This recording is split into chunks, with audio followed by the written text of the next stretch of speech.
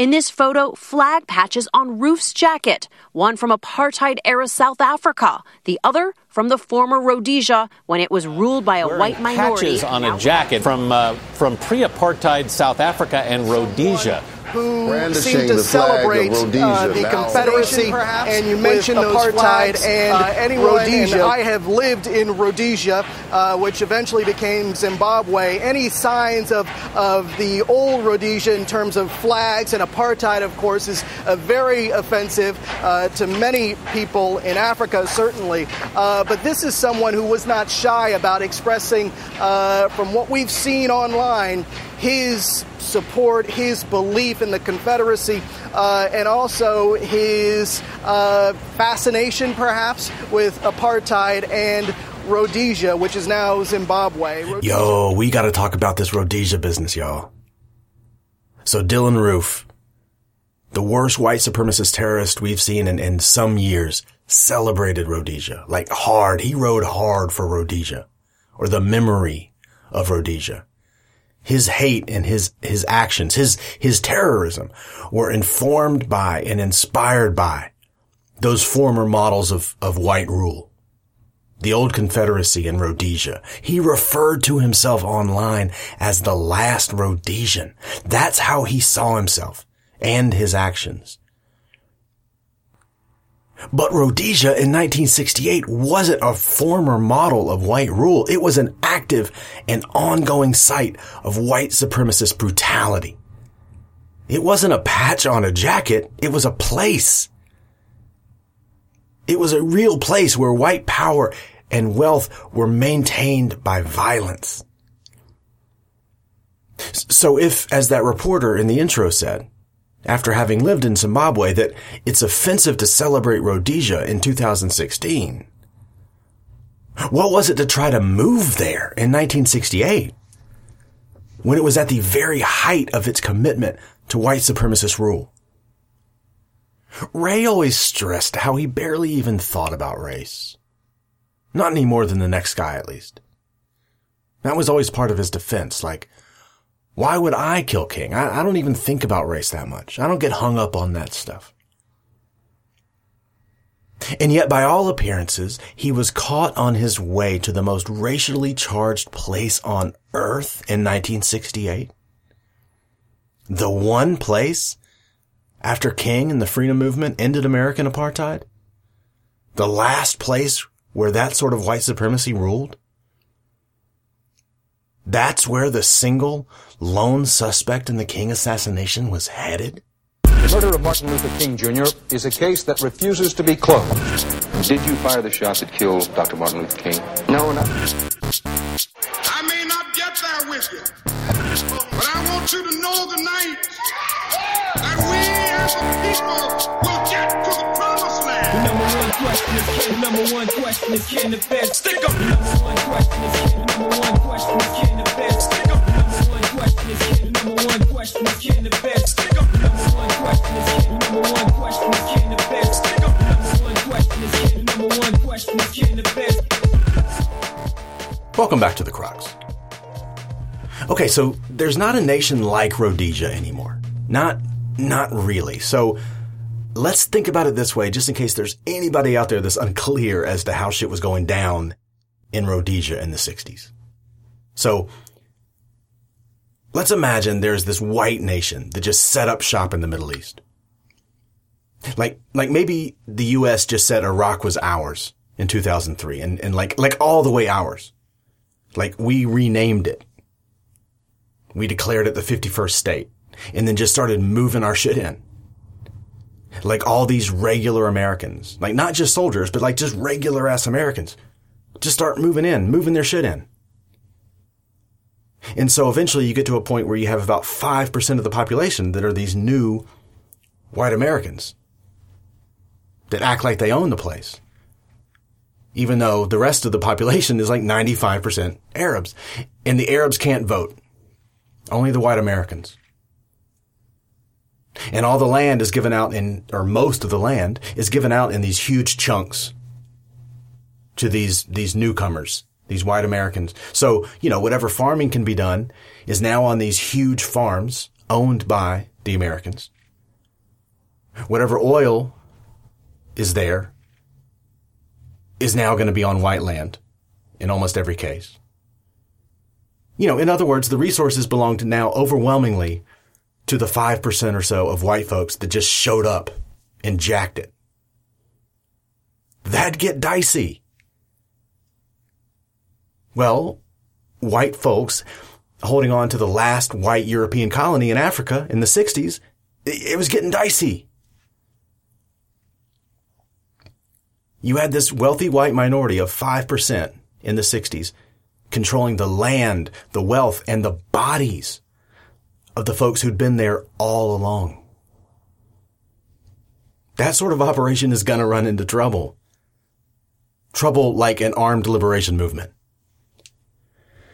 But like with this Middle East hypothetical, it's not hard to imagine it becoming this flashpoint, right? Where you have, the armed liberation struggle on one side, fighting for their land back, and being labeled terrorist, almost undoubtedly.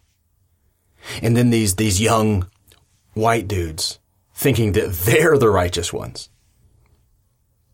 They're the heroes. These Chads and Todds and Parkers, and they run off to go fight the good fight and fend off the Arabs. That's not hard for me to imagine. And that's exactly what was happening in Rhodesia in 1968. This was something you could do. As a racist in 1968, there were advertisements in American magazines for this.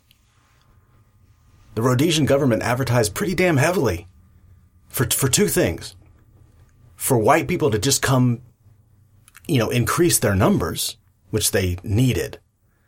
And then for white fighters to come join that armed force that kept white rule in place. And this was explicit. They didn't doll this language up at all. They were fighting to maintain white rule, period, point blank.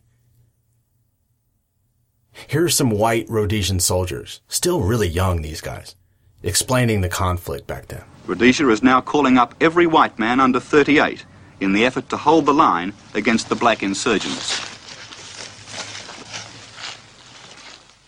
Barry Borden was a volunteer at 16, on active service while still officially underage. Why is he fighting this war? Well, I feel it's to do something for my country and keep it white, fight the terrorism, so we can have a decent country.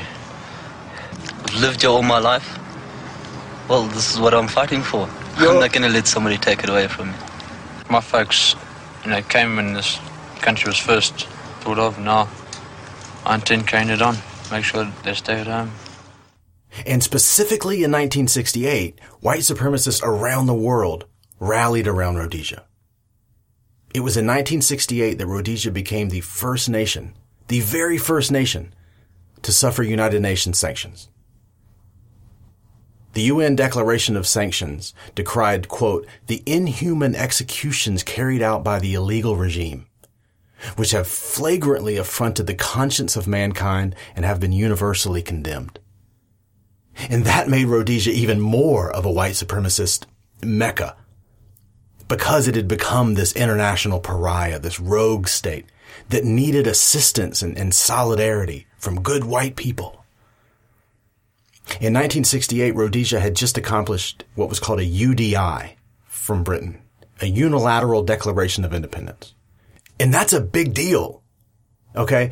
It was the first time since the 13 American colonies, way back in the day, the OGs, unilaterally declared independence in 1776.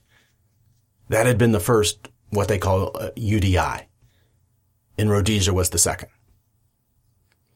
And Rhodesia's UDI made it its own sovereign nation, which enabled it to maintain its white supremacist state, free of London, messing with it and trying to get it to moderate its racist rule.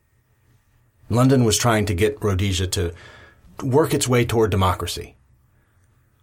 But with 5% of the white folks there in control of things, they were like, no, thanks. But so all of that brought on those UN sanctions in 1968, which made it virtually impossible to travel to Rhodesia. Traveling to, and especially immigrating to, Rhodesia was effectively illegal all over the world in 1968. That's what the UN sanctions did, among other things. Getting to Rhodesia in 1968 was real work.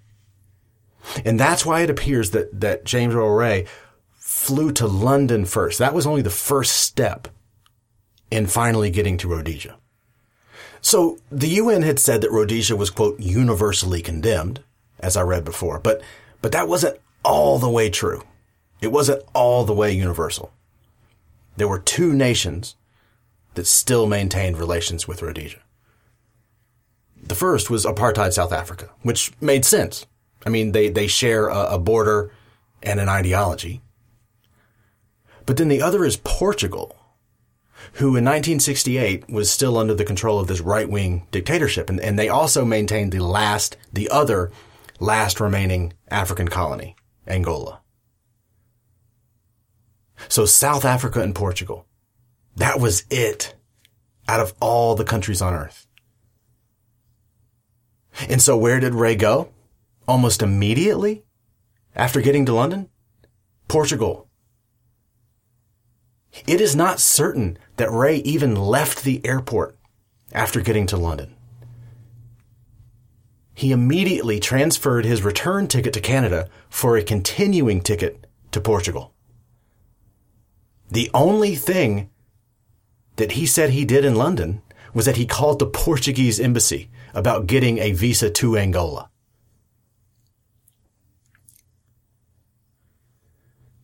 So it gets really hard to imagine that Rhodesia was some last-minute, last-dash effort by Ray to get someplace he'd be safe. It was the sort of thing that took planning. The Portuguese route potentially involved Ray in enlisting in a mercenary army in Angola, which was at that time facing its own anti-colonial rebellion against Portugal, and then making his way eventually to Rhodesia over land, crossing Botswana and or Zambia. It was not easy to get to Rhodesia. But Ray's story, the way he tells it, doesn't suggest planning. Only this mad scramble of someone, finding himself very suddenly and unexpectedly the subject of what would become the largest manhunt in American history. Right? So Ray's story would have him coming back from getting his tire looked at in Memphis, seeing the cops, and being from that moment forward on the run, in constant flight. He says that once he hears over the radio that they're looking for, a white male in a white Mustang, and then they fairly quickly find one of his aliases and then another, he bugs out. He gets to Canada, then decides that London is safer, and then Rhodesia.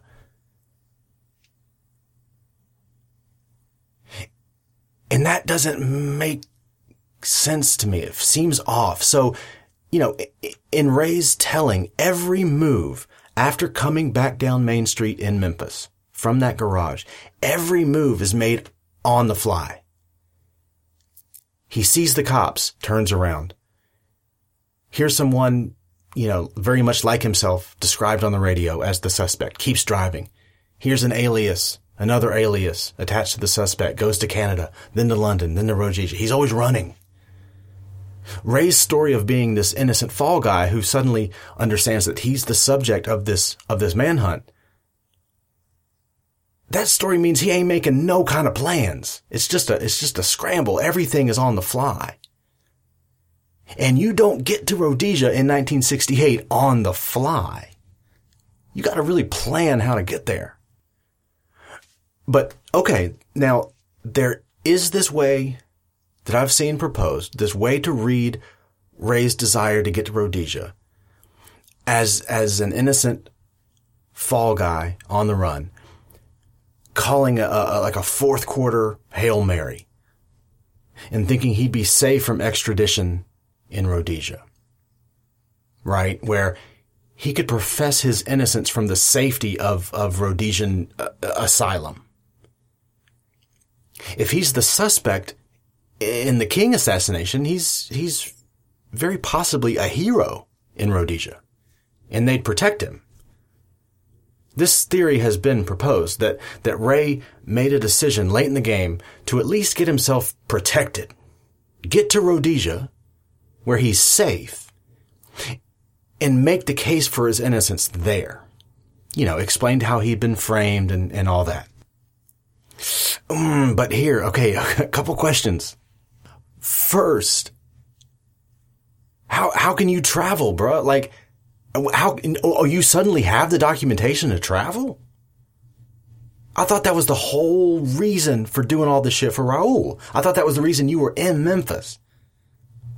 To get the documentation, to travel to London, and from London to Portugal, and from Portugal back to London, and then to Africa. You never met back up with Raul. He never gave you what you say he promised, which was that documentation to get off the continent. But then you somehow still did it? You're jetting around like you're Carmen goddamn Sandiego? Why? Then why the whole business with Raul? That don't make no kind of sense. Second thing, Ray's story would be way more believable if Ray's interest in immigrating to Rhodesia didn't predate all of this by a long time. Ray, again, he describes every move after about 6:03 p.m. or so on April 4th as being on the fly. But no, Ray had been trying to figure out how to get to Rhodesia for a long time. It goes back to at least early 1967. His brother John told the FBI that James, quote, spoke highly of the Rhodesian government during prison visits. That is, in Jeff City, the prison he was in before he escaped in April of 1967. We know that he saw an ad for Rhodesia in a magazine in October of 1967 that invited immigrants, white immigrants, to Rhodesia, and Ray wrote to the address that was provided. Dude, why are you so interested in Rhodesia, my guy? That's real sus. Ray would eventually tell the assassination committee that he was interested in Rhodesia because it was an English-speaking country to move to. Okay. It's a language thing. Okay. Listen, no one who read the news back then was confused about what Rhodesia was. And Ray appears to have been, by all accounts, someone who read the news fairly avidly. He was really up on politics. The ad I just mentioned that he responded to was in U.S. News and World Report. It's hardly a magazine for the politically uninformed. From early in his adulthood, all through, he was always known as a guy who really did pay some real attention to world events and national politics. So, Rhodesia gets mentioned once, then again, and then I recognize that there's a pattern. And it's somewhere along in there that I remember Dylan Roof and his patches and what he celebrated. And then I did my Googles. I knew some, but not a ton. So I went back and did some more digging on Ray and Rhodesia. And so here's a timeline of what we know. So he bigs up Rhodesia, or the Rhodesian government, the white supremacist government, to his brother when he's in prison. So before April 23rd, 1967. Later, in October 1967, he writes a letter inquiring about immigrating to Rhodesia. That's in response to that ad in U.S. News and World Report. And a little bit later in 1967, right at the end of 1967, Ray writes a letter to the American Southern African Council in Washington. It's like a PR lobbying type firm for Rhodesia in South Africa. And in the letter, Ray explains that he'd read an article in the LA Times about the group, and then he got the address of the council from the John Birch Society, which is significant, and it's something we'll be probably getting into later. And then early 1968, still on it, Ray writes to Friends of Rhodesia, some kind of group where they're friends of Rhodesia. And this is what appears to be a follow-up letter. The language in the letter suggests some prior correspondence. And he also asked to subscribe to something called Rhodesian Commentary, like a pro-Rhodesian propaganda magazine. Man, that's a lot.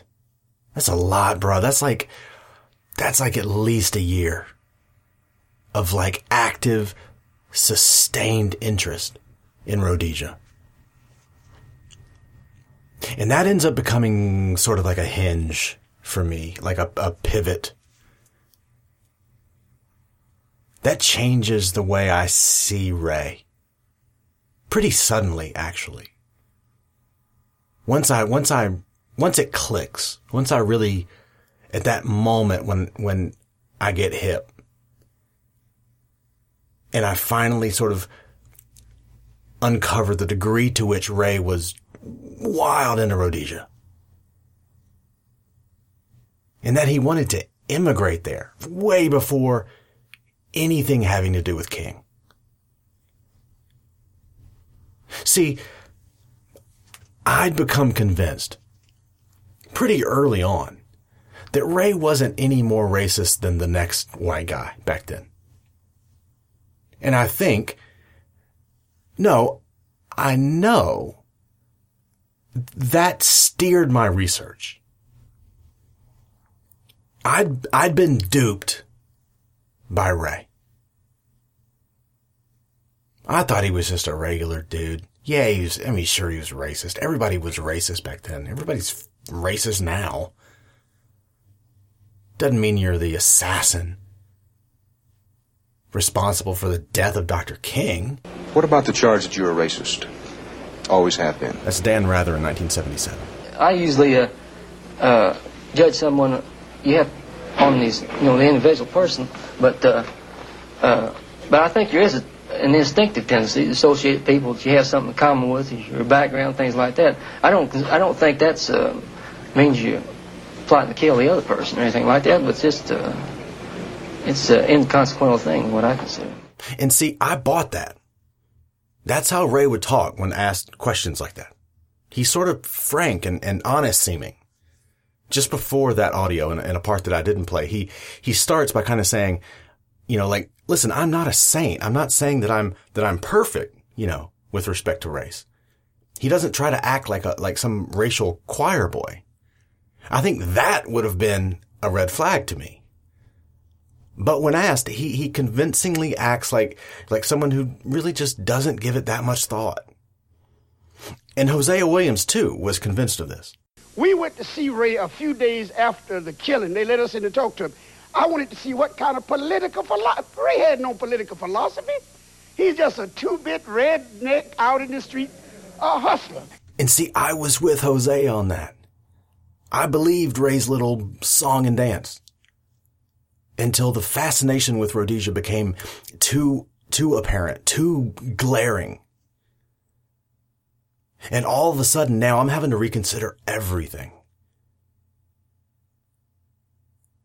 I'd misjudged Ray.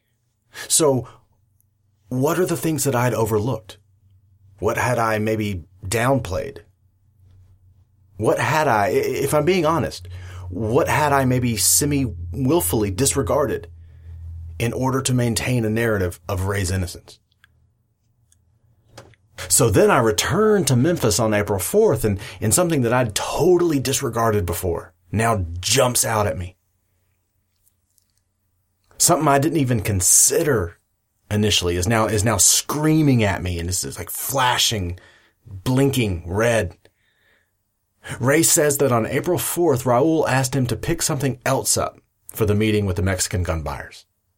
Binoculars. Ray buys them down the street from the flop house at a place called York Arms Company that afternoon. Binoculars. Wait, so you're in the binoculars running game now? That don't make no kind of sense. Gun running makes sense. Gun running is a thing because guns are legal and available in place A and not in place B. Individuals or groups might be barred from owning guns or owning high-powered guns or guns in larger quantities or ammo in large quantities. There are lots of reasons that arms trafficking exists. There's no such thing as binoculars trafficking. That makes about as much sense as pencil trafficking, bubblegum trafficking, frisbee trafficking. If it's legal everywhere, you don't need criminals to smuggle the shit. I cannot imagine a reason why Mexican gun buyers would also want some significant quantity of binoculars when you can get them any damn place. What? Is there a government south of the Rio Grande that says, you can see far, but not too far in our country, and you have to smuggle binoculars in to see, at significant distances? Nah. That shit don't make no kind of sense. And why is the strap to the binoculars in your room, man? You were using the binoculars. And there's a chair pulled up to the window in Ray's room at the flop house. And you learn that you can keep an eye on the balcony of the Lorraine from that position. With binoculars, you can. You can see who's coming and going. It's not an ideal place to shoot from, but it works real well as a lookout. If there was an assassin in room 5B of Bessie Brewer's boarding house with a .30-06 rifle that he just bought and with a scope that he just had mounted onto it, he might get in that room and realize that 7-power scope that he just had mounted was good for distance shooting and plenty adequate for a target 200 or so feet away at the Lorraine. But he can't have a rifle barrel pointed out the window as his only means of watching the goings-on over there. People are coming in and out of the rooms all day. It's basically the temporary offices of a pretty big-time SELC event. King is only one of who knows how many people coming and going. So this assassin realizes he's going to have to watch for hours, maybe, to get his shot. And the only way of keeping an eye on things is through his scope, which means he'll be pointing a rifle out of the window for hours, which he realizes is a no-go. That's why an assassin might then go down the street to get binoculars. Then move a chair over to the window back at the room and use that as his perch to watch. Then when the target is eventually identified, that's when he goes to the bathroom where he has a straight shot.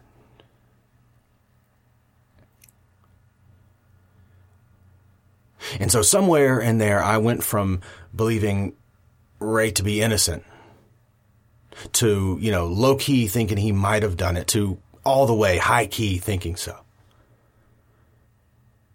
Ray's credibility starts to go with revelations of all his white supremacist ideology. And then that credibility erodes further when you realize the extent to which he tried to downplay all of this. All of that real extreme racism. And once Ray's credibility starts to go, then Raul starts to go. Raul starts to, like, evaporate. He looks more and more like an invention. And once Raul starts dissolving, he goes quick, at least for me. And once you're not able to confidently conclude each description of Ray's actions and movements with the phrase, because of Raul, then it's not Ray bought a rifle in Alabama on the way to Memphis because of Raul. Now it's Ray bought a rifle in Alabama on the way to Memphis. Period. It goes from Ray chose a flop house next to the Lorraine because of Raul to Ray chose a flop house next to the Lorraine. Period. You go from Ray decided he needed binoculars on the afternoon of the 4th to go with his rifle because of Raul, to Ray bought binoculars on the afternoon of the 4th. From Ray gave the rifle to Raul to show to the buyers to, well, Ray kept the rifle. And it just becomes unavoidable for me. Shit. I guess Ray did it.